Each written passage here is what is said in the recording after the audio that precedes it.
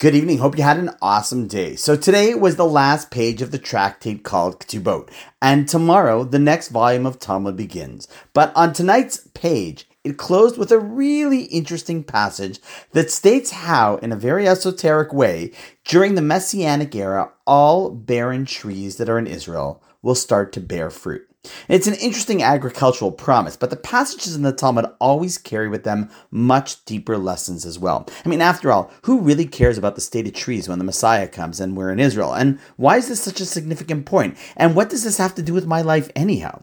So there's a beautiful commentary by the great Maharal, a great mystic of the 16th century, who often uncovers treasures in some of these more esoteric passages.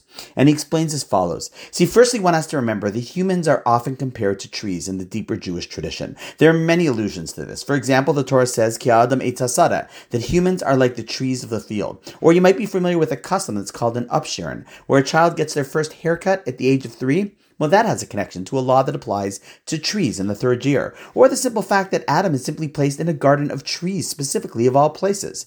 So with that, the Maharal lays down another deep principle, and that is that in a perfected state of the world, when everything is working correctly, all trees are supposed to bear fruit. The purpose of the existence of something that grows is in order for it to bear its own fruit. However, this is not just a principle for trees. It's also a principle for humans. We're meant to produce quote unquote fruit, not the type that you eat, but the actions that we live are supposed to create impact and growth. And our hard work to achieve spiritual and moral greatness is meant to naturally produce fruit from that labor.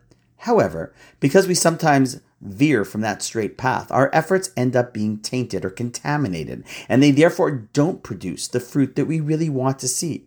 All our efforts should, but it's often our own mistakes that prevent those fruits to grow. And so along comes the Talmud and says, you know what the Messianic era will be like? It will be a time where we're all straightened up. And therefore, whenever we put in good effort, we will see fruit from those efforts, because that's truly the natural way that the world works.